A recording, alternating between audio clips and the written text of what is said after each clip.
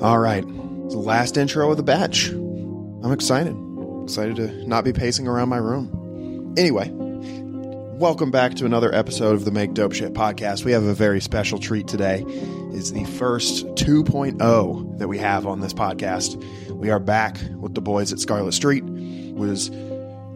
Scarlet Street is a punk band based out of Ohio, but I mean, if you listen to the first episode, you probably already knew that. But it was really good to sit down and catch up with these guys again.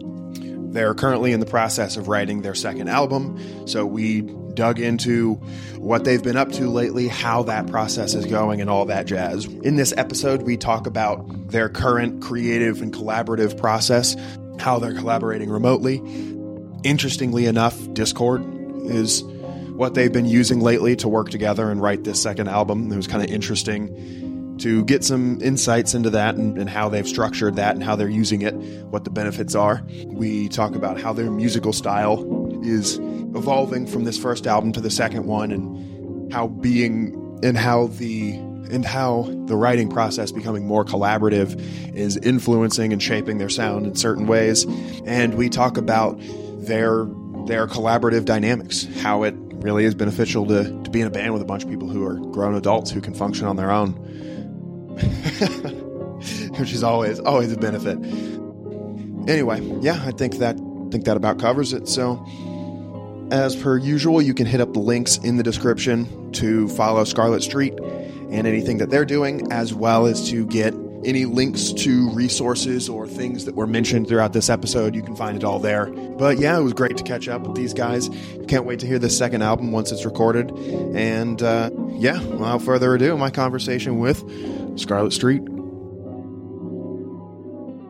Before the mic started rolling, or I guess for those listening, we're back with Scarlet Street 2.0. You all are the first 2.0 episode that I have on this podcast. Awesome. So Honored. Thank you. Returning guest. But we were just talking before we started rolling about ideas and note taking. And I mean, for anybody who's listened to any of the other episodes, they'll know that that is something that I overly obsess about, getting a system for note taking and ideas and kind of keeping things actionable. But you guys had just started talking about you've got some stuff that you're working on to be able to collaborate better remotely, and you had kind of mentioned a Discord. I will leave it there, and we'll just kind of go from there. Yeah. I was going to say, Luke is definitely very well versed on this because it was actually completely his idea. And when he brought it up, I thought he was insane because he was like, yeah, we can kind of like structure and write songs through Discord. And to me, that like Discord is like an IRC chat room, you know? So I was like, that doesn't sound right, but okay, we'll give it a shot. And then, you know, he sends me an invite link and I go on there and it's like, you know, hey, here's song 1, 2, 3, 4, 5.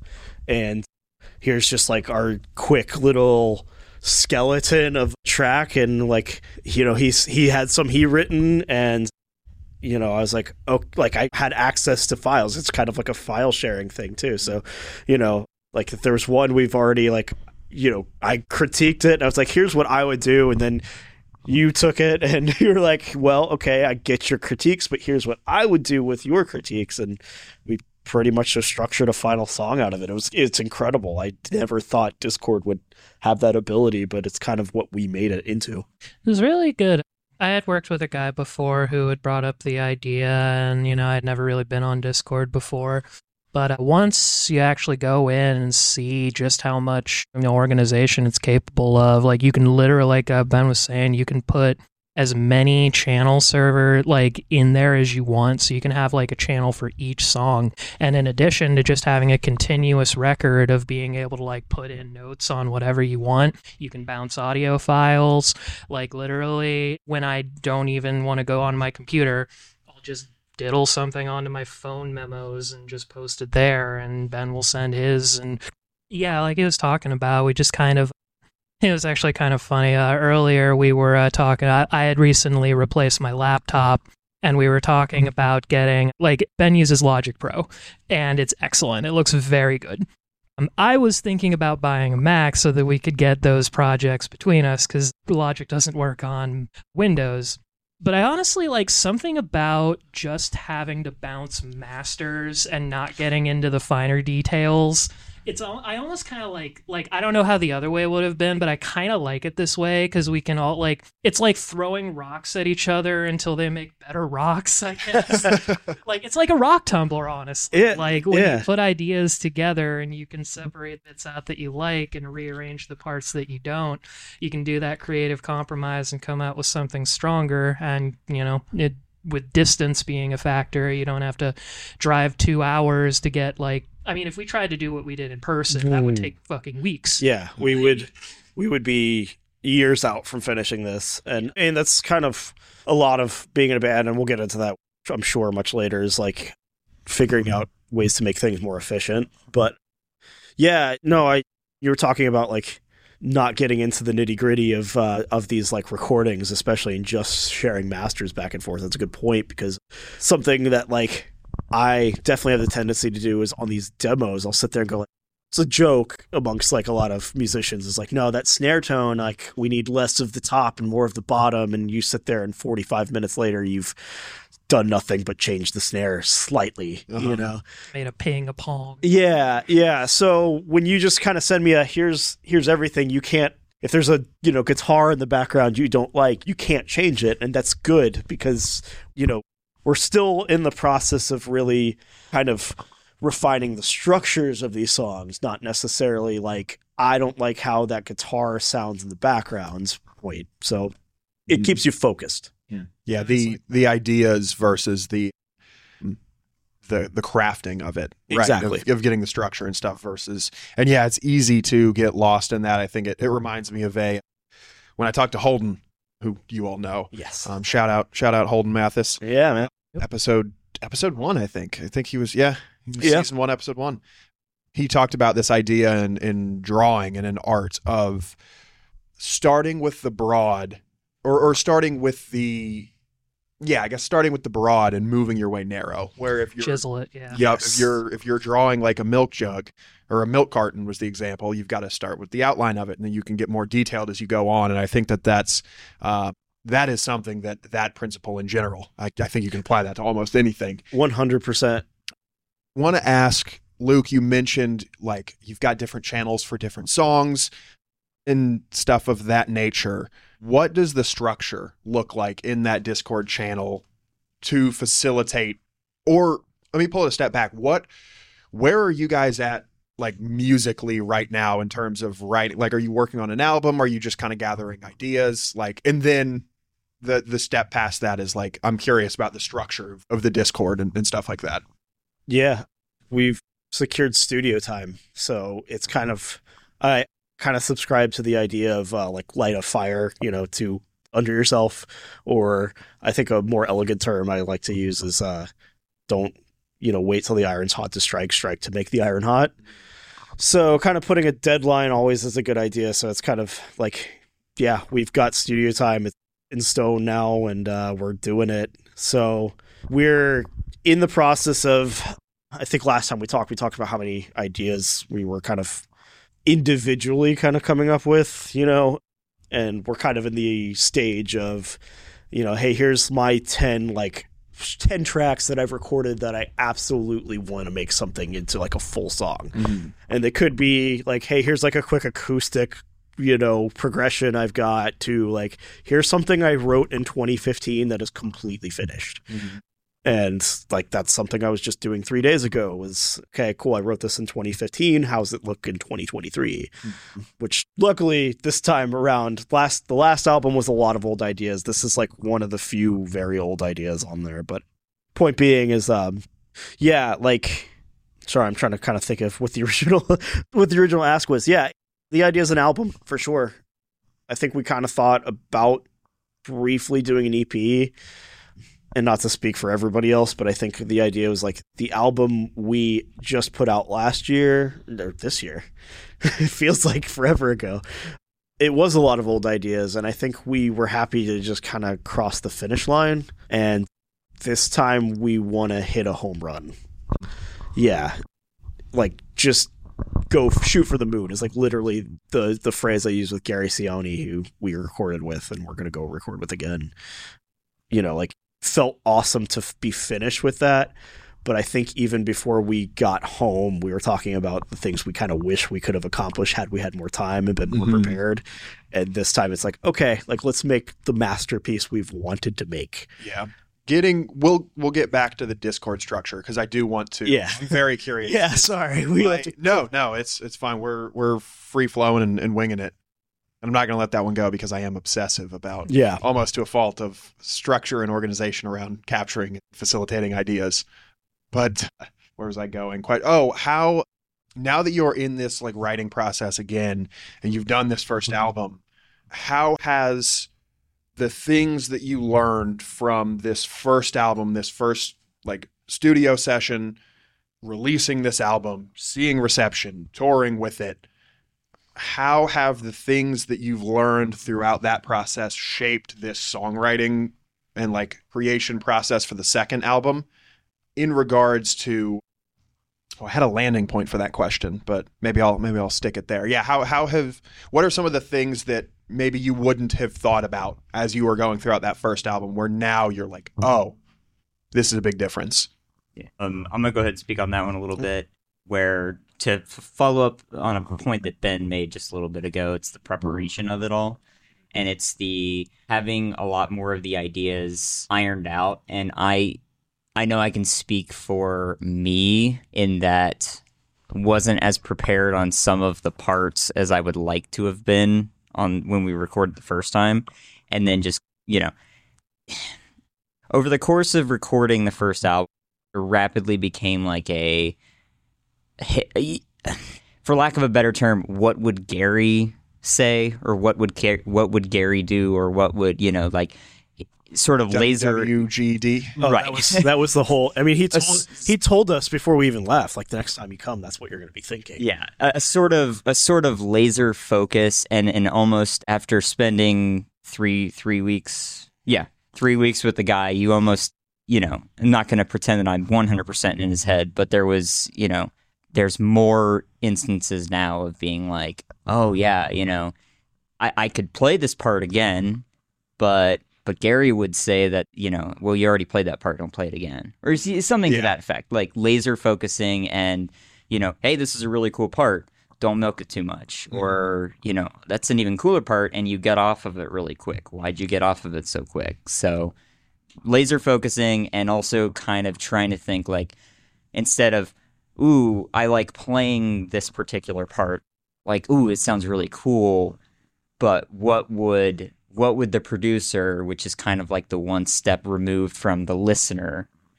kind of maybe taking that one extra step, being like, okay, but if I wasn't in this band and I was listening to this song, would I like this song? Or, would I think as a listener, like, ooh, that was an awesome part? Or am I just thinking it's an awesome part because I'm the musician in that band playing that part? You know what I mean? Yeah. So kind of takes you one step away as like, oh, I'm the listener of this song. Yeah. Are there any tips or tricks or things that you have found that help remove you from that? Because I think that that's something with, I'm trying to remember who I talked to this about. I think it was Logan Solana, who is a director up in Columbus, was saying a very similar thing of when he's in edit phase on a movie, it's very hard to remove yourself from it and see it how a viewer might see it, to try and shape that. And I apologize if it wasn't Logan and it was somebody else, but Logan, if it wasn't you, I'm sure you're stoked to have had that attributed to you. But where was I going with that? Oh yeah. Is there anything that you do to kind of help remove yourself? Do you have any like routines or periods of time, maybe you step away and come back to it, or is it all just trying to look through Gary's lens? Something I kind of came to revelation on in the studio last time was, it wasn't even anything that Gary or anybody kind of suggested. It was just kind of like oh yeah, that makes sense, of that skip button is always one click away. So that was the thing, is I think the first little bit while we were out there, it was always like, oh, I get it, we got to make these songs shorter, and that was never the point. It was, no, you got to you're fighting the listener from hitting the skip button. And so is every other person on every platform is trying to just keep your attention from the very instant you see that, their content. Right. Or hear it. Keep them from, saying, oh, fuck this, I'm going to go watch Hulu. We got to make our music the equivalent of Mr. Beast, showing some cool stuff. Like, I don't know. But at the same time, something I've kind of been going into writing this is like, I think more so than anybody else, an audience can kind of smell bullshit in the sense that like they can detect authenticity more than you think they can. So like it's kind of been this funny like, I will say like I think our material going into this is like a lot more artistic and a little more subversive, and I think it was really like not copying but like bands we like kind of sound like this, and definitely influence. And this time around it's, I guess in a way it's more like putting yourself out there, like musically. Like lyrics are always going to be about that, but like even musically it's like, okay, fuck it, we'll try this. And I think like a lot of the last album was like, no, that would be too whatever. Like there's a lot of instances before we even got to the studio, before heck these guys even saw, because the last album was a lot less collaborative than this one will be. A lot of like, oh, things were left on the chopping room floor because it was too out there or too whatever. And a lot of the bands I've been listening to now, it's like they never even once questioned that, Yeah. So throwing more out there, being vulnerable might be a weird word for it, but just not More upfront, maybe, or more authentic, yeah, really. yeah. Just like, fuck it, we're trying this. If it fails, it doesn't matter. And confidence is a better word too, because like the point I wanted to make is like when we were in the studio, I think literally in like the last week, sometime during that week we each found our confidence, and then like going into the next studio session from the get-go, and then that'll change a lot too. I mean, just on tour, like when we the first show we played on the tour we played back in March, it was fine. Like we didn't do bad. I thought it was a good show. By the end of this tour, like when we got to Chicago, we were like, we're that fucking band, dude. And it was like, I think we could all agree we sounded 10 times better. We didn't sound bad at first, but by the time we got to Brooklyn, we were like tighter, more. Yeah. But it was, I would put my money on it that it was pure confidence. Yeah. It's just crazy. Like you're kind of, in a world where being full of yourself, which is obviously different than confidence, is such a negative. Well, it's like It's a when fine line to walk. It's very much so. Yeah. Like when they can hear you having fun, and that translates through the feeling of the music, or whether it's live or on the album. Like that's what people listen to music for. I think primarily is like, don't get me wrong, there's like the sad moments and the angry moments and all that, but even if it's angry music, you just want to have some fun. You know what I mean? And like if the music's boring, like most people are going to click off of it. Not everybody's wanting that experimental stuff, I guess. Yeah, it's a choice to listen to this stuff. Nah, dude. Shout out Andre 3000 and his fucking 90-minute long flute album. Shout out his track list. Those titles are something else. That's great. But like, how many times could somebody say like, is this too much? Like, is that like, let's just kind of chop it off and like, maybe not fully flute. Like, let's just. I think that's an interesting case of like, I mean, that's almost the opposite of what you guys had going into your first album. And granted, it's Andre 3000, who had a very successful career and then took a bunch of time off and came back and can do whatever the fuck he wants. Right. Yeah. And you guys are recording a debut album. So there obviously there will be some differences, but it's almost the opposite of like, you guys were like, this needs to be tighter and, X, Y, and Z. We may have some. We got a DoorDash food that arrived.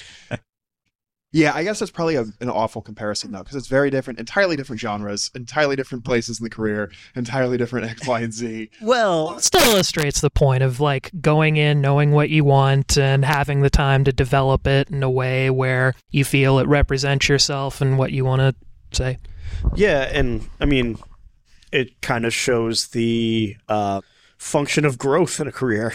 Oh, yeah. I mean, not like obviously back in Outkast days, like, I'm sure it was a little more formulaic, like that first album, and then by the time how old is Andre 3000? He's got to be like 40 or something. I want to say he's in his 40s. Yeah. And you know, it's just I don't know why any artist, and I think that really there's the harmony there, is I don't know why any artist want to grow musically or challenge themselves or at least expand in some way. And that was not a concern on LP1, as wouldn't be on any bands, but I too, especially for us, and I'm hoping I'm not like overselling or underselling anything here, but like would say this is quite a different sound. I mean, I joke on Twitter and shit about, I think people might think I'm joking, but I'm not. Not like this almost merits a full rebrand. Like it's quite out there. If this is a 90-minute improvisational flute album, I'm gonna shit my pants. When It's you guys not. drop I'm sorry, but something else too is like music is what we do. It's what we make, but in the same sense that if a tree falls in the forest, is anybody around to hear it? If a band releases an album and nobody knows about it, does it matter? Yeah, the DoorDash has arrived. Yes. That's an interesting. It's something with me like deleting my social media recently. I have been thinking about and playing around with more the idea of like, how do I want to release my work? Because I do a lot of visual stuff, Right? Yeah. and the with like the photography that I do, which is purely for fun, it went on Instagram because it was like the easiest Oh yeah. place to put it. So now I have to like kind of rethink like, okay, how do I want to release this? How do I want to present this? But yes, are those rolls? Hell yeah. And I'm gonna have to put Mike down to get into some of this. You're good. Do you want to? Yeah. Do you want to take like a 5 or 10 and then like? Did a take 5 for some to be bleeped foods that were hit or miss, but over the break, Luke, you were showing me the Discord structure and stuff, and I want to dig into some of that. I guess my first question is, well, give an overview for the listeners, kind of roughly, like how you have things structured. Yeah, we'll start there. We got a few groups. It's just kind of like a lobby, so to speak, where they have a voice chat you can hop onto with a screen capture, actually. So we're still figuring it out, but you can actually boot up like a recording software and have it live on your screen capture, and if you get it right, the audio will transfer as well. In addition to that, we got a general chat just for, talking about things. And then kind of an area for, like, we have a channel just for, like, miscellaneous lyrics, riffs that don't necessarily fit into the songs right now, but could fit in.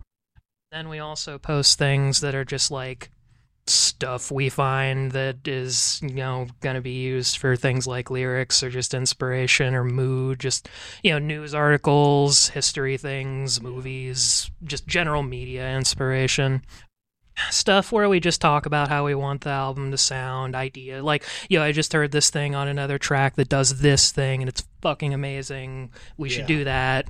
It could be like literally 4 seconds of audio, that sort of thing where it's like, they do this thing like midway through the third chorus on this track for like 2 seconds. And that's enough for us to be like, it might not even be like, we go on tangents, obviously, but like, it could be like, that gives me this idea, which gives me this idea. What if we did that? And before and you honestly, know it, you're like making you initially throw out an idea that somebody else has, and then before you know it, it's not even similar. But thank God you had that in there. That's the cool thing, is when you have all the discussion cataloged in a full, complete record, you don't just have the end result. You have the incremental changes that led to it to go back to, which is especially if you like regret any changes. Like, exactly. Oh, and we did that.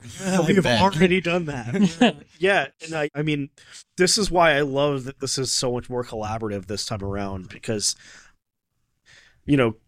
when we went in last time, it was very much so a lot of the content was me making stuff and, kind of being like, all right, you clowns, minions, play my shit. First off, I hate that. Every band I love and look up to was a complete collaborative effort. So, I want to do that. I don't want to, I don't even know, like, I don't want to solo this shit. I hate the idea of that. But more importantly, more like on brand was like, I'm trying to think what I was going to say, like, I don't know. I lost the thought. But I guess, like, in a way, Gary was kind of like the backstop, for any, like, does this shit work or not? And, like, being able to filter that, like, several times before we get to that point.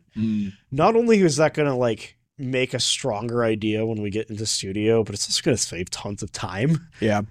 Instead of, like we leaned hard on Gary out there to the point where I was like, I feel like we're like he's practically making this album. I mean, that's an exaggeration, but, like, I think the idea of going out there and having, like, oh shit, like, all 5 of us think this will work great is, like, that's the goal. So before we even get out there, I think that's amazing thought. I agree. I think it'll be a really, really good experience. Still have all of December, and still basically half a year to have something put together to where we have, first off, time. That time is going to be amazing, because I haven't met Gary, but everything you guys have told me about him suggests that, like, when we have something there that will be everything that we could have done to prepare for it reasonably, meeting a person of that degree of experience, I'm very excited to see what will result from that. The Discord structure and stuff like that.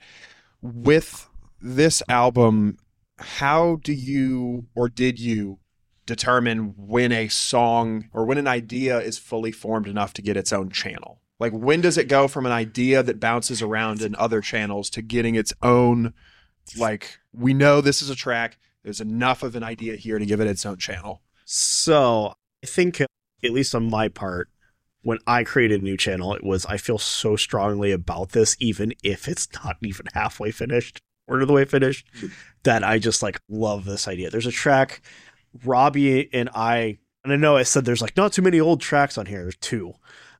There's a track Robbie and I recorded 2015, 2016, I think. No, because it was at my second apartment ever, where I wanted to put on the first album, actually, but it wasn't anywhere near, like, halfway finished, and it's still kind of in that state at the moment, but at least it's, like, now in the Discord for all to dissect. But I feel so strongly about that track, even if it's in a state of complete, clutter, that, that's how I it's got to go on there. We got to fit it somehow. Other ones are, I think, like, hey, I've got an entire, like, it's got a beginning, middle, end, like, every part. Structurally, it's together. What do you think? And at least I'm kind of talking for you, Luke. I apologize. But, like, it's a moment of, like, here's a 3-minute, 40-second song. Has all the parts. It doesn't need any more parts. He creates a channel for that. But I'll actually let you answer that question.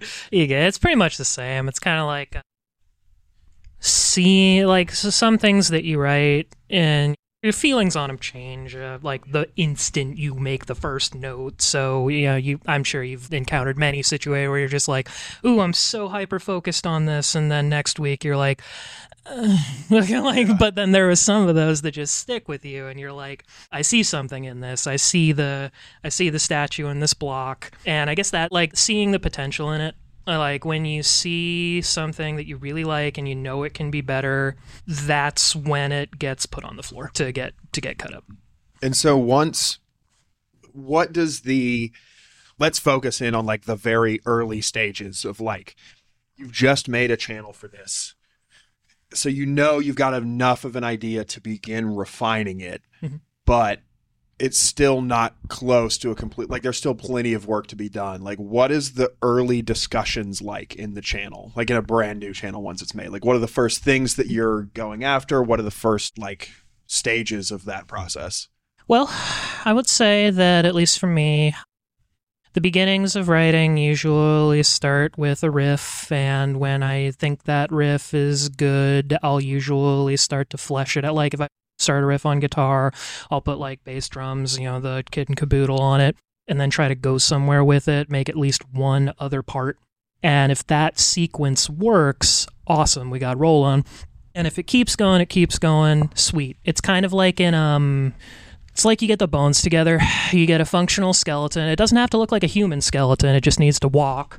Like, when you get the bones in a way that you like, the big stopgap is lyrics.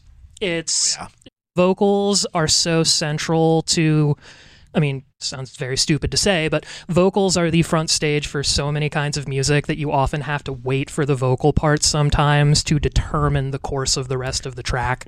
So I guess at least up to this point, it's kind of been like getting it to a point where you're just like, oh, these are good bones. These are good bones. And then we got to get skin on them, fine tune the skin, and then dress it up. Yeah. And I mean, to the point where we practically write, if you had to break it down into categories, we pretty much would write songs in 2 stages. Gross oversimplification, but it's kind of like, okay, here's the music, here are the lyrics. And like, that's honestly, like, that's how important we view as like a band, like the lyrics and the vocal performance of the song.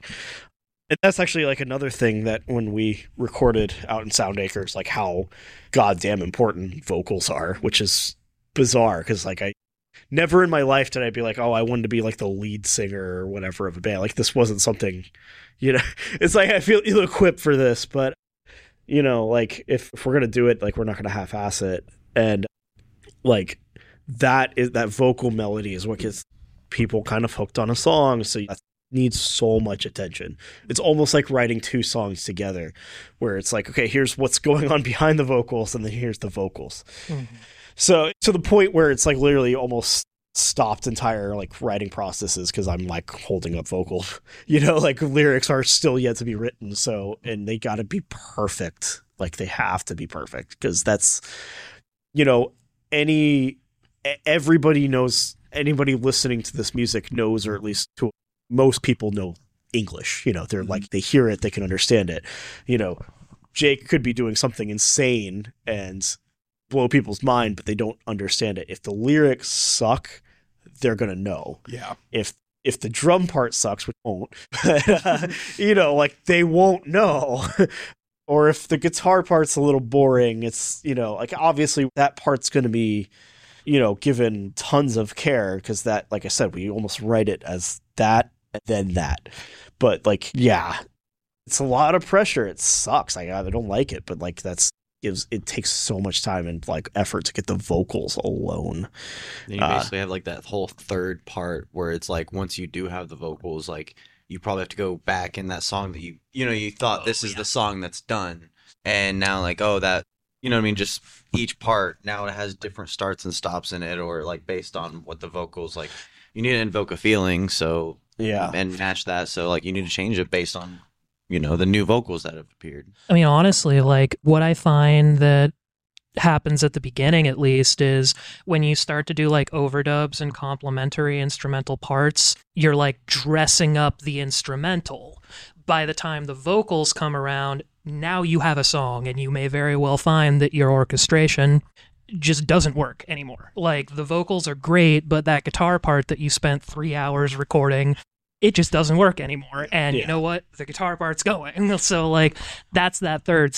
Which is why like we kind of are glad that we're sending full masters to each other instead of like, hey, here's a whole file. You can edit the, 17th guitar track that's way in the back.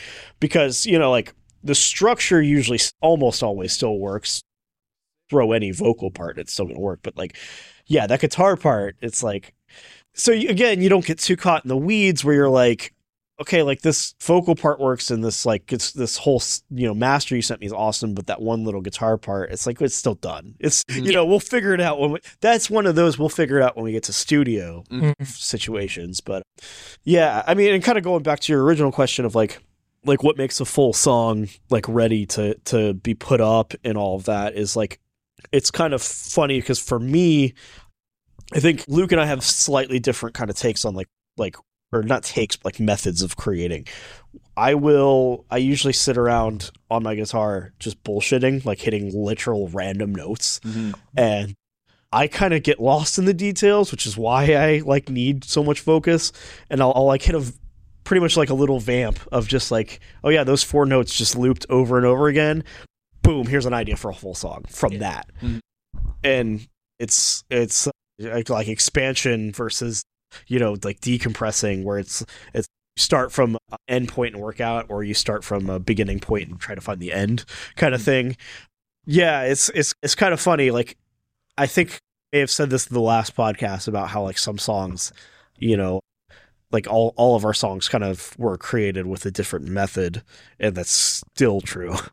Where it's like, oh yeah, this is a totally finished song I have from 5 years ago that like every part of it I want it to sound like this, and there's that one where it's like, here's a 5-second loop, and you wrote goddamn near a whole song off of that. It was that's been good, because like honestly a lot of what I like, because I would agree, like Ben and I do have slightly different approaches to doing things, because I like, my biggest problem is making decisions quickly when the differences are maybe not kind of lost in some way. Like, that's why I like writing with you guys a lot, and Ben, because you're really focused on tone in a way that because like your demos sound so fucking good that sound I too really good like, sometimes.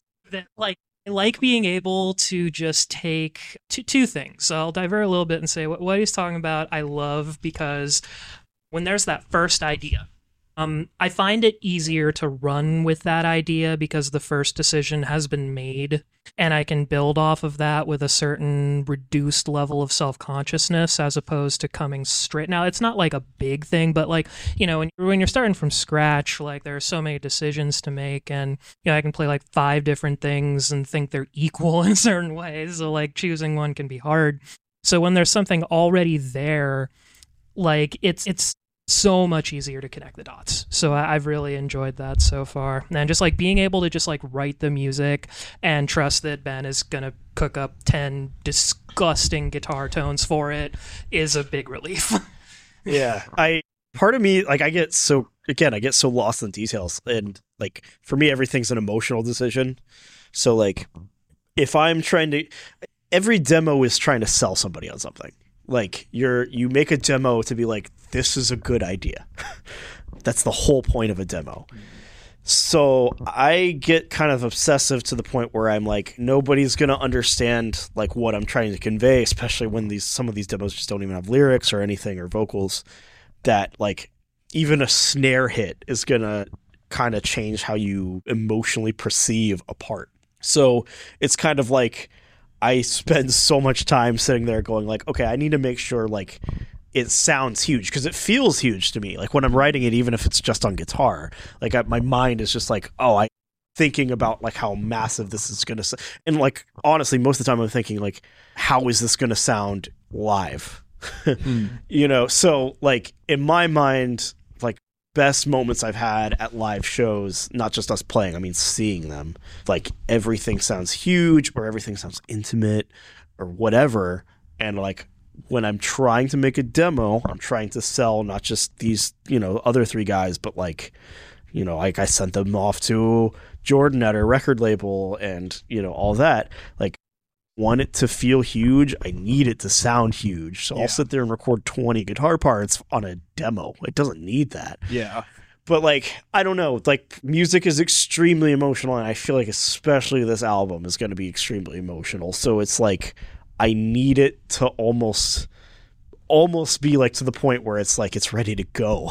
Mm-hmm. And like getting lost in the weeds is a big problem. So yeah, interested with like getting lost in the weeds. I think there is, like you're saying, there's a point at which it's necessary, where like example you gave where like you're trying to use this demo to sell the feeling of it being huge, so you need to record, like layer up all those guitar parts so that it feels huge.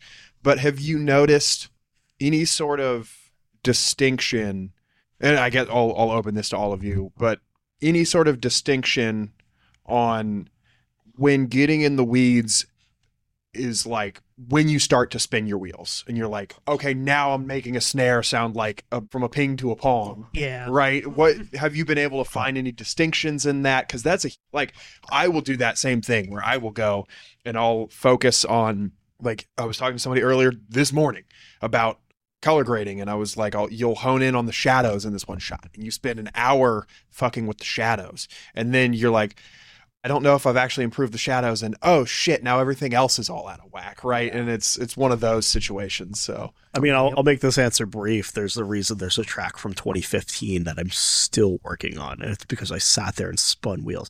Luckily, I think this week we finally like almost got it like 95%, but like, yeah. And that's the thing too, is like, I think it's something, at least me personally, I'm getting better about, is not spinning those wheels, because we are writing much more efficiently than, I know when I say we, it's funny. I mean, it's not funny. It makes perfect sense that we are being more efficient when it's more of a group effort than when it was a individual effort. I mean, you know, like back when, you know, it was mostly just like kind of me in a dictatorial, you know, stance of like, yo, you guys just play this part, you know. Yeah, it would take forever, and now when it's a collaborative effort, it's much quicker, and that's that. Being collaborative helps make it less spinning wheels. I think Other people. funny enough, that works for me too, because like I'm an improviser, so like I'm not the best. Like if you give me a prompt or something, I can make something cool out of it, but I'm not the best at just pulling something random new and cool out of nowhere. Like, but I can like build on something, and especially when it comes to songs, like if you guys give me a track, like might, you know, pull out a beat that you've not like thought of, but that works for that one part, and so on. Like, and so like, even though it started out where it was just like, you might be like, yeah, just, you know, drum along to this part. That's funny enough for me. I mostly still be that way, but I'm like, that's just how I work, and it makes more sense for me anyway. Like, I don't know, maybe it's jazz band that I was in back in the day or something, but I don't know, writing parts versus just like popping in and playing along to something and making it new. I think that's how I would work personally, but Yeah.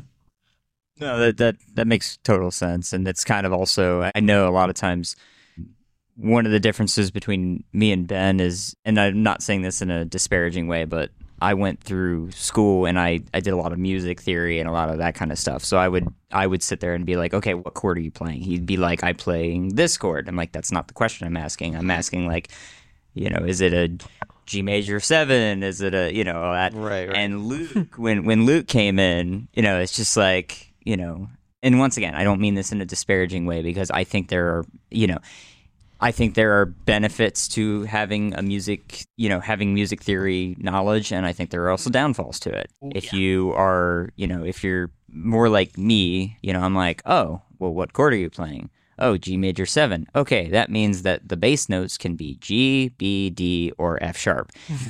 And, you know, rule-wise, yes, I'm correct. But in that particular song, not necessarily. And you can all of a sudden, you know, so, you know, that's something else I noticed when Luke came in. It was just like, oh, yeah, okay. Here's some of, you know, there's like some translation that can happen. And then also just, okay, but, you know, just because that's the chord we're playing, that doesn't mean that's, you know, it doesn't mean we're boxed into all those things, for example. Yeah. And you can just kind of like, oh, I'm going to try, like, here, I'm going to try this real quick, and that didn't work, or I'm going to try something different. That did work. Mm-hmm. Let's try that instead, you know, stuff like that. Yeah. It can definitely be, because, like, it's a thing. When you learn patterns in how music tends to go, you start to see the walls, and it can be hard to keep looking at them from an above view, and you start to sink into the walls. So it's like, it's not like you're like permanently banned from ever being creative. Like, yeah, it helps to have a more spontaneous, like, emotionally driven decision making process that can just, like, we can make something and show it to Ben, and Ben will give a quick, like, all right, I like this, don't like this, what about this? And it's so much better than just sitting there looking at your virtual rule book, just like, what could I possibly do? Right. Just like, you just need to make a decision. Yeah. Like, it's the difference of perspectives, exactly. And it's the difference of, you know, I've been listening to, like, this particular riff or this particular bass line or this particular drum. It doesn't matter. I've been listening to this particular part so many times that almost I can't hear it a different way. Uh-huh. And then you bring it to somebody who has not heard your 2 hours of practicing and struggling and like and you can get hit with that sudden nugget of knowledge where if all of a sudden Ben hears it for the first time and you're like, oh, I like that, I don't like that. And then all of a sudden you're like, well crap, okay. Yeah, I guess you're right, because I like those first two, and it just forces you out of your creative bubble and introduces other creative bubbles into your bigger bubble. And yeah, Luke just said it tempers your ego as well. So yeah, it's funny because you guys are really stroking my ego right now. Like, I mean, yeah, please do. But yeah, for the next question, everybody go around and shit on Ben's writing style and artistic sensibilities. I could do it myself. It's incredibly efficient, and it's I mean, it's like hilarious because like to me, it's like I never took a guitar lesson. I never, I just heard music and I was like, I like this, So like, I mean, like we have a song we're working on that's in 3/4 time, and that's impossible for me to play. I mean, it's not, but like, it's hard as hell. Like it's just like shit like that is stuff I've never really been like aware of. And to me, it's always just been, I listen to music because I want to feel a specific way, or I do feel a specific way. And that's all I want anybody to get out of it. I don't care if it sounds impressive or hard to play. I love bands that do that, but like, it's always just been, I feel an emotion and I want to project that emotion, or I mean, that's really it. Like, it's just about emotions for me. It's always been that way. And, the flip side of that is like, that's all fine and cool. Is like, I mean, there was Manos when we went into studio, and I was like, yeah, so technically I think the way I did it in the demo was that it's like this tempo, but like we put it like one half of a beat off or something.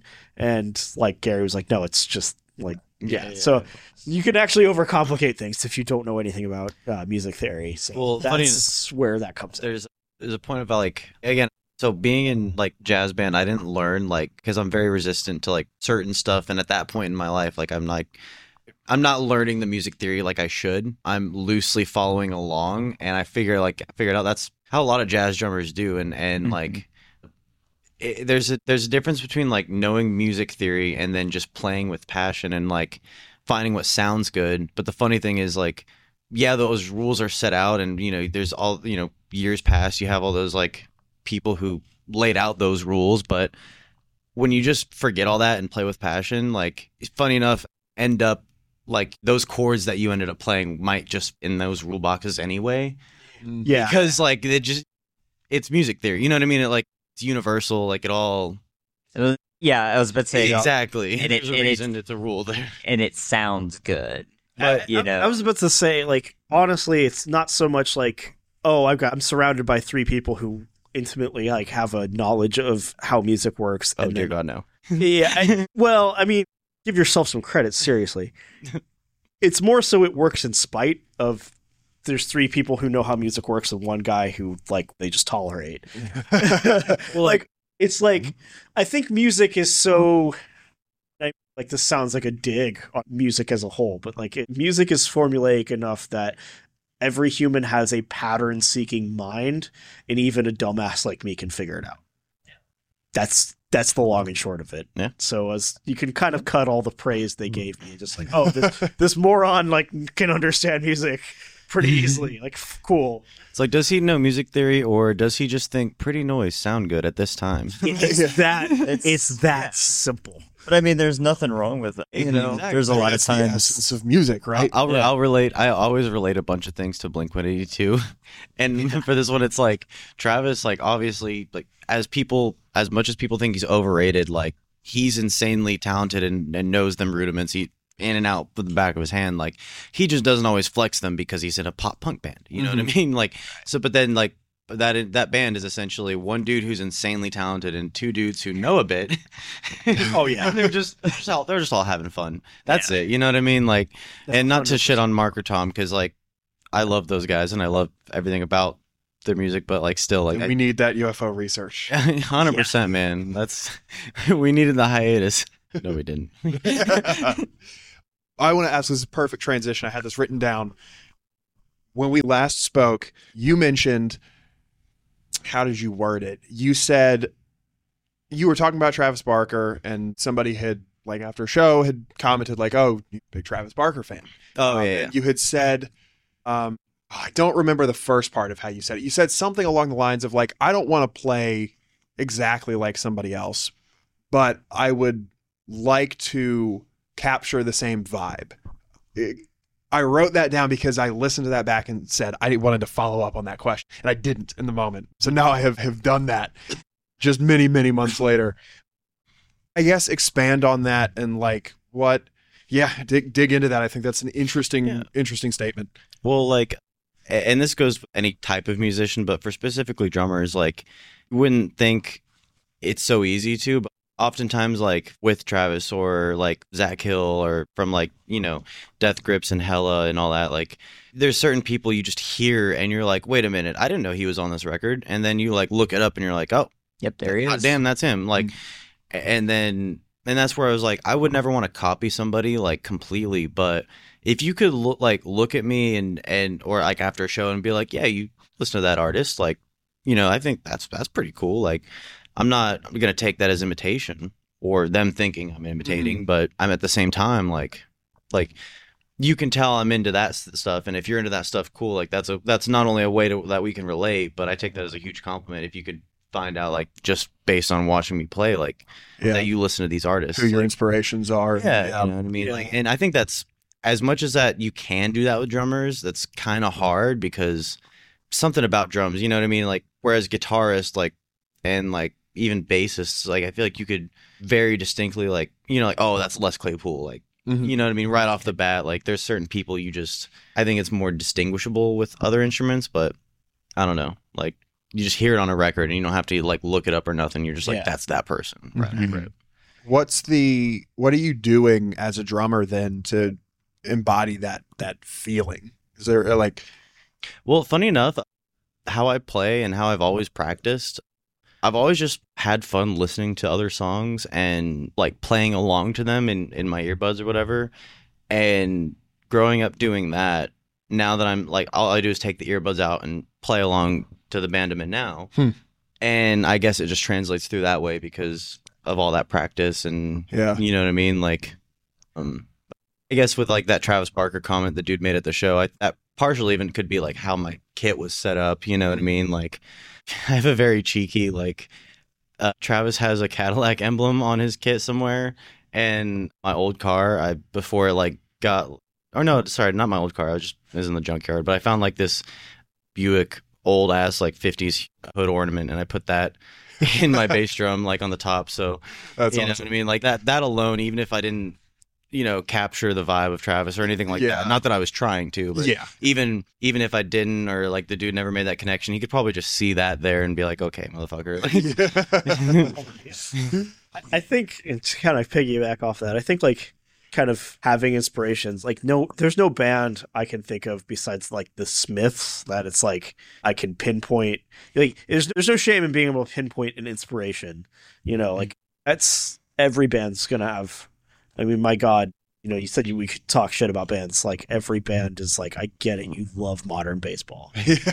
So, you know, like, yeah, like, and that's fine. Like, they're doing amazing. They sound amazing. And yeah, I think inspiration, I know that was more of a drummer oriented question, but like, there's no shame in being inspired by people. Yeah. Like, in fact, I think especially nowadays, people are almost like, love that. I think people are so open to art in general being almost a living body of how people feel about things, including culture. So it's kind of like, you know, even if I was a painter, like, if I had paintings that were, you know, inspired by whoever, you know, like, I don't think anybody would look at that as being derivative anymore. I think we've really broken that whole wall of, like, oh, you know, like, art's derivative, like, that used to be a joke, even. Like, and I think it's more of a joke now to use that phrase, honestly. No, it's interesting you bring that up too, because I feel like, especially in music lately, in the last year or so, I mean, like, how many hit songs are just like interpolations of it's got nostalgia with it, Yeah. right? Like Yeah, Young it's- Gravy's freaking. I'm not a huge fan of him, but he makes. I'm not gonna lie, some of his songs are bangers. Like he has a whole song that's just the Rick Astley, yeah. "Never Gonna Yeah. Give You Up" song, Yep. but like it's fun. You know what I mean? And the whole time you're just like, yeah, I remember this song. Like Yep. he didn't really add anything to it Yeah. beat wise. Like just sped it up. Made it more fun. I think a Gotta guess. weird part of like modern culture is aware that music has like a shelf life, in the sense that it's like we can only write so many songs. So I think, like, obviously, Paul's Boutique is now like 35 plus years old. Like, live in an era that is, like my generation and any generation younger than me has now lived in an era completely filled with samples, or there's no shame in literally shamelessly ripping off of, like, almost as a tribute.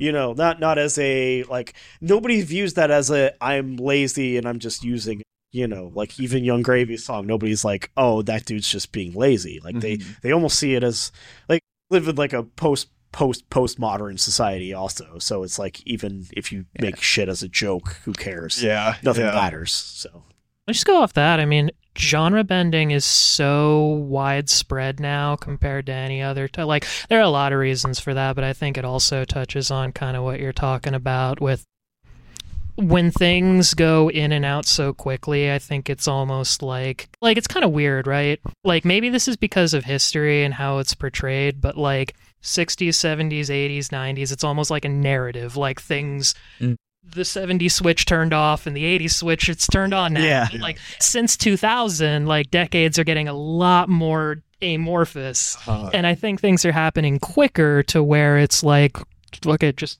jam culture together. It's I don't know. But it's almost to the point where not gender bending, like genre bending, is not even, it's not groundbreaking anymore. yeah, like new metal breakdowns are like coming back, and like fucking, like, I love, like, I don't listen to much of it, but I love the idea of hyperpop. Like, just taking everything. Say, Jake, you're Exciting. 100 Gex guy. Yeah. Yeah, there's literally I think basically sounds like a Limp Bizkit song almost on the new 100 Gex album. And like when you're taking hyperpop and new metal and you're just like, we don't care about, like, I seen this video of, it was, I think, Gex opening for Deftones.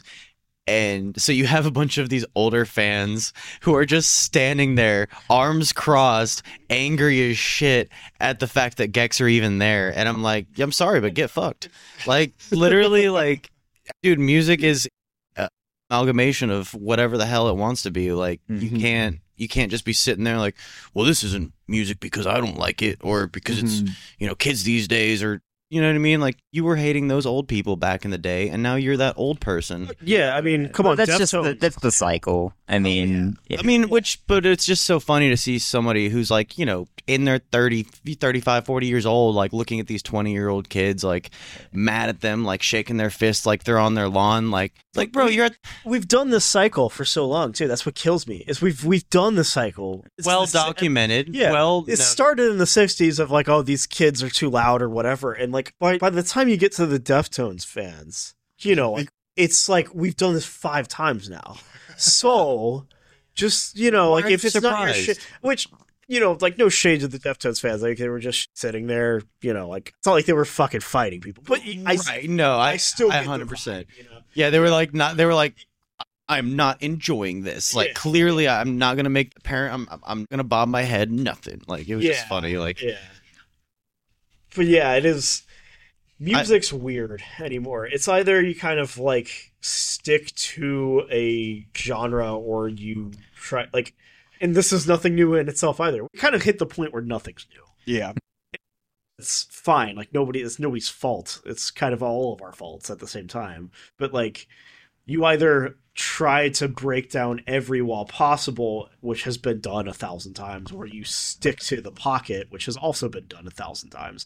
So I don't even know where you go. And maybe this is like a sidestep, but it kind of got me thinking about like, like, I was thinking about Wes Anderson the other day, and it's like, Wes Anderson, every movie looks the same and it's still good. Yeah. Mhm. You know, like it's like you see one screen grab of a Wes Anderson film, and it's like, You're like, oh. yep, it's a Wes Anderson film. Do you hate it? No, you still love it. There's something interesting about that too, because of how highly collaborative like film is. Like, Yeah. you guys are talking about collaboration with, 4 people, 5 if you throw Gary in the mix there. But I mean, that's the thing about filmmaking is like, I can, as a colorist, take inspiration from Wes Anderson and make something look Wes Anderson-esque. Mm-hmm. But the ability to, as a director, orchestrate, okay, wardrobe has to have this certain feeling. Like, the acting has to have a certain feeling. The way this is shot and lit, which just those departments of like lighting and shit is a million different fucking people.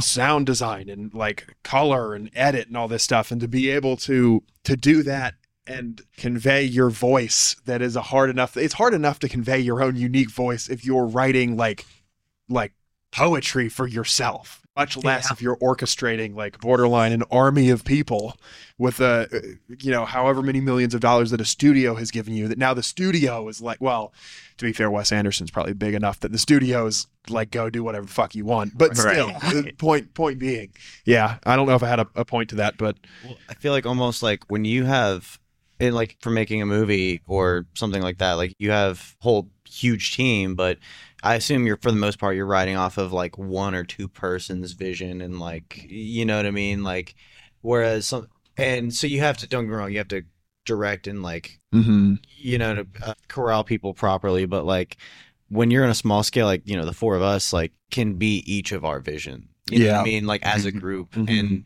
nothing can get lost. Like, because it's, you know what I mean? How is it going to slip through the cracks when like there's 4 of us? Yeah. Like, yeah, it's true. True. Whereas, like, I know as you're in a huge team like that, it's probably like the source of is probably coming from just probably up to 4 or 5, something like Yeah, this. a small group of people. That's a good point. Yeah, and especially a lot of like, I was talking to a cinematographer. Shout out Jack Miller. Episode, I think he's going to be 2 of this season.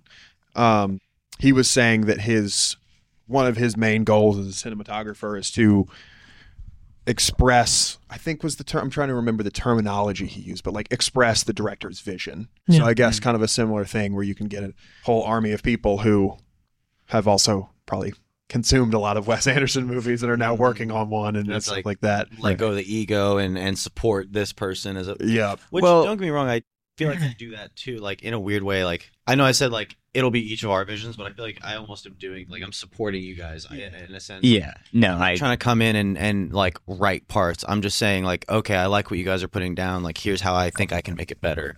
Yeah. And I just want to support the vibe that you are putting out. I don't want to put my vibe out. But Yeah. I mean, even contrasting that to like, I got to see, there was this guy that when I was a kid, I was in a band that got to record here, and the guy who headed the sessions on that let me shadow him for a session or 2 where it was one dude utilizing session musicians. Kind of said that's a sliding scale, but in these particular sessions, it was literally like, guys are paid, they go in, they say, what do you want? And the guy describes what he wants, and they play it to a tee.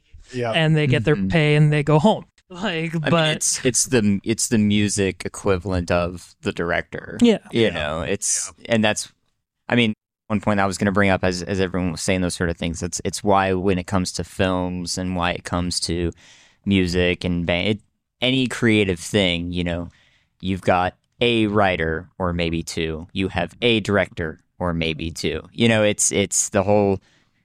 The director does not need to worry about the particular lighting in this particular scene in this particular part of the film. That's the cinematographer's, you know what I mean? It's offload the job, it's laser focusing. It is, this is, you're the drummer, you're the drum wheelhouse, you're the guitarist, you're the guitar wheelhouse, it's laser focusing into the things like, this is your job, this is your responsibility. I trust that you can do that, and I trust that when you take this part and this part and this part and this part and this part and gel them all together, then it's like I think I might have even said it the first time, but to me, it's always the absolute best part about being in a band. It's like, I can't, A, I don't want to do this by myself. B, I couldn't do it by myself. But C, damn, I love being this part of this, like the Oh, yeah. the to hear and see the creation of the final product every single time we put on a show, every single time we record an album, every single time we, anything band related. It could be something as stupid as picking the font for the Scarlet Street logo. But I mean, like, you know what I'm trying to say. It's you could see and we're all a part of it. Like, right. And that's, I think that bands are, especially when it's a 4-piece or 3-piece, whatever, it's kind of cool because it's like, hey, we're all, we all get to kind of see that and participate in that. And it makes you feel kind of like you're the director for, it's like, well, I'm not It's the only director, but It's kind of like all four of us are the director. Right. It's kind of amazing because we're very DIY. We don't have a manager. We don't have somebody who books shows for us. Like, all decisions are made by four of us. But hey, if we do need a band manager, some drunk guy at the end of a show will offer. Yeah. So Very true. Just Very true. Hey, man, you sound good. My name's Ricky, and yeah, but yeah, like there's nobody to please. There's nobody who gets final say. I mean, one of us may have like a major gripe or something, but it's, like it's amazing. We got this group chat. We just, or sometimes in here, we just kind of, say like, hey, what do you guys think about this? And it's, I mean, like literally there's no conflict here. It's just like ideas thrown out. But and the best part is the constructive criticism. There can among this group there can be criticism, but it is always and forever constructive. If it was not, then it would be a completely different story. It would have quit years ago, and there's so little ego here. That's actually, now that I say that, that's exactly what Gary said at the very end of our last session. Yeah. He's like, there was no egos. There was just we serve the song. Oh yeah.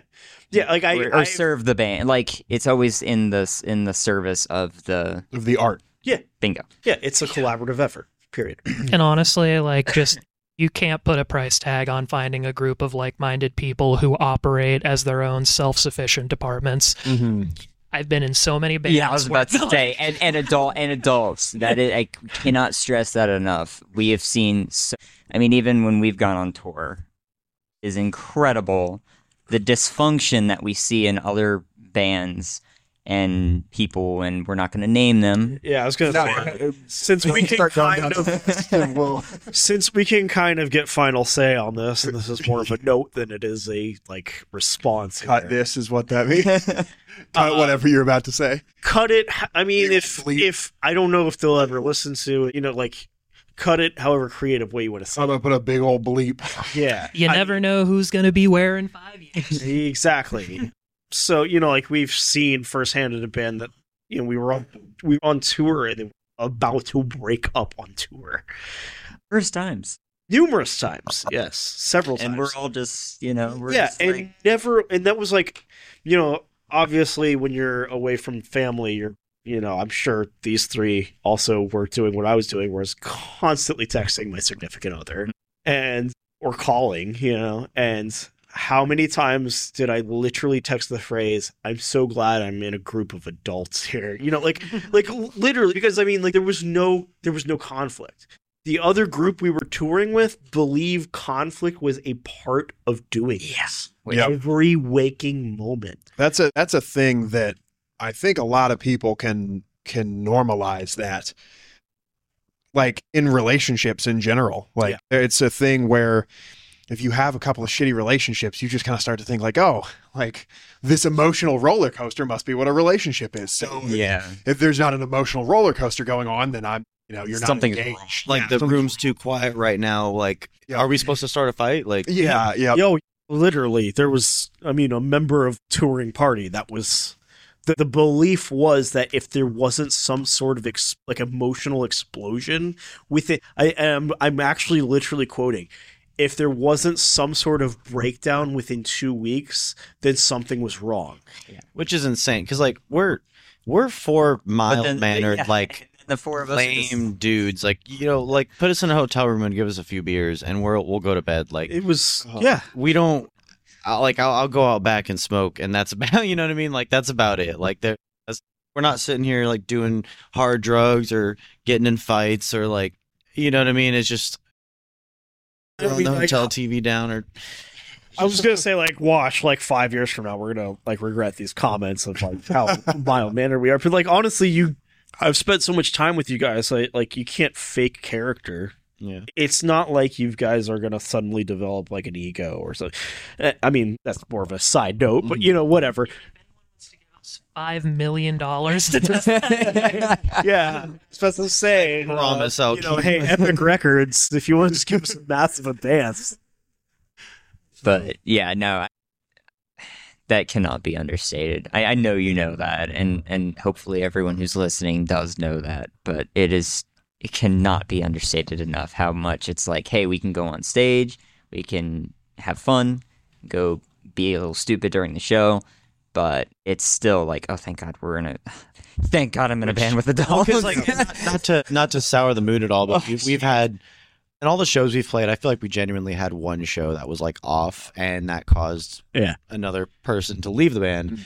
But at that point, it was like it wasn't the only reason. We had a moment where like Jake was like, "Oh fuck, we have a show. Fuck, dude, I can't make it." And it was like, "It's all right. Like we'll live." Yeah, like that just happened this weekend, and it's like whatever. Right. I think that's probably the only. One of maybe that's the biggest fuck up that's happened to this band, and we're still here, all 5 of us or 4 of us, chilling, right, like right now. So it's whatever. Like, I mean, that's the thing is like I think we're gonna fuck up, and like that was one of those things that, and I don't want to just bring that up out of nowhere, but relating to we're all adults and like in this band, like what I mean, if that had happened while we're on tour, that Jesus Christ, you know what I mean, like. The amount of, but it hasn't, and we're gonna keep it that exactly. Yeah, but I mean, like, but yeah, I totally get what you mean. I mean, professionalism. It's like hilarious because I feel like all 4 of us are like so immature. At the same time, we're so fucking professional when it comes to that shit. And I feel like probably getting way too into detail about like how we all feel about each other. And I love that, like how we all 4 feel about each other is we all fucking love each other. But, like, yeah. Professionalism will go a long way. Getting things done on a timeline that you said you were going to get them done on, it goes a long way.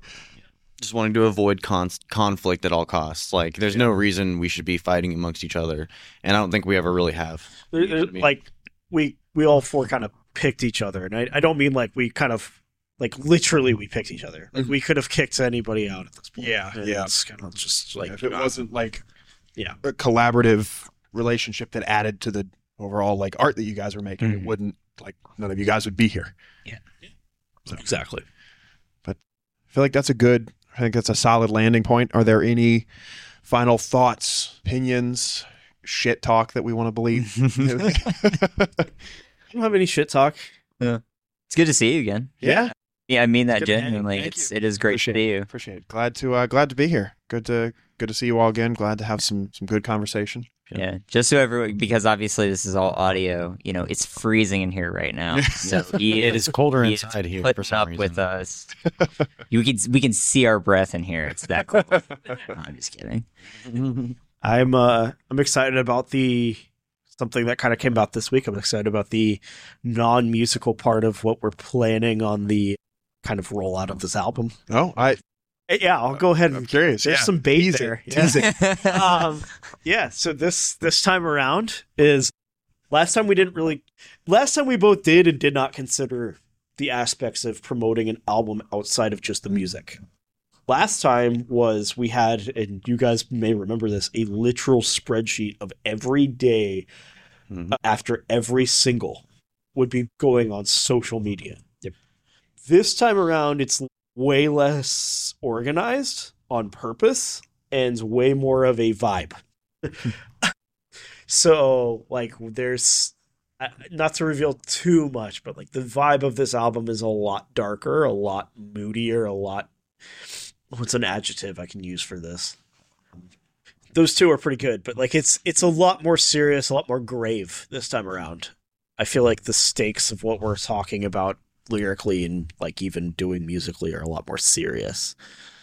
So we want the like marketing material is probably a great term for that to kind of match. Yeah. And there's already a lot of consideration going into that. this time around last album, that wasn't even a thought. Uh-huh. So that's something a lot that I'm excited about. Kind of the auxiliary to the music itself. Which, and one little quick addendum to that, I'll speak for me, but I think I'm also kind of speaking for Ben a little bit. Usually been way more of a fan of, like, once you have a band and they're pretty well established, I'm usually more of a fan of their later work because I love the maturity of it. Mm-hmm. And that's what I hope that's what we're bringing to this next part is like, okay, cool. We did the, here's the, the pop punky songs or whatever. Let's actually do some not so pop punky, Right. sort. You know what I'm trying to say? Avant-garde funk. Yeah, there you go. funk. Yeah, absolutely. But the maturity and the more grown up, more like, okay, yeah, this is the world. kind of thing. Yeah, you know what I mean? It's Yep. I've been experiencing that a lot within the past 2 years. It's just all of a sudden within the past 2 years, I just feel like not my physical body, but like my mental is like, I feel like I aged 10 years. Oh, my physical body's aging. I fucking blew my knee up this year. I'm fucking throwing my back out. It's all Still filmed a video. Yeah, shout out to Miles Miata and Clinical Depression. I was on crutches and at the time thought I had a torn ACL when we. And once again, he's a trooper. So Yeah. But anyway, sorry, I didn't mean it. no, that was the end point. It's just, there's been a lot of stuff within the past 2 years, and it's just like, okay, here we go, life, and coming to the, and like you said, at grave, not like we're not going to go out here and being like death everything, but it is kind of, there's It's a noble, like, positivity is great and it can help you through life in a lot of things, but sometimes when something is bad enough, you just want to look at it and scream, it's bad. And that's cathartic. And I think that catharsis is I think a lot of what we want to look for. Yeah.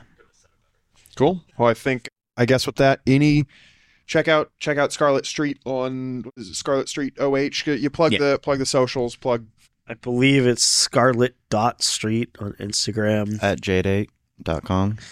It's JSwipe. I used to use JSwipe. Oh, I didn't know what it was. That's funny. Now I have a Jewish wife, so it works. That's our third plug. And then,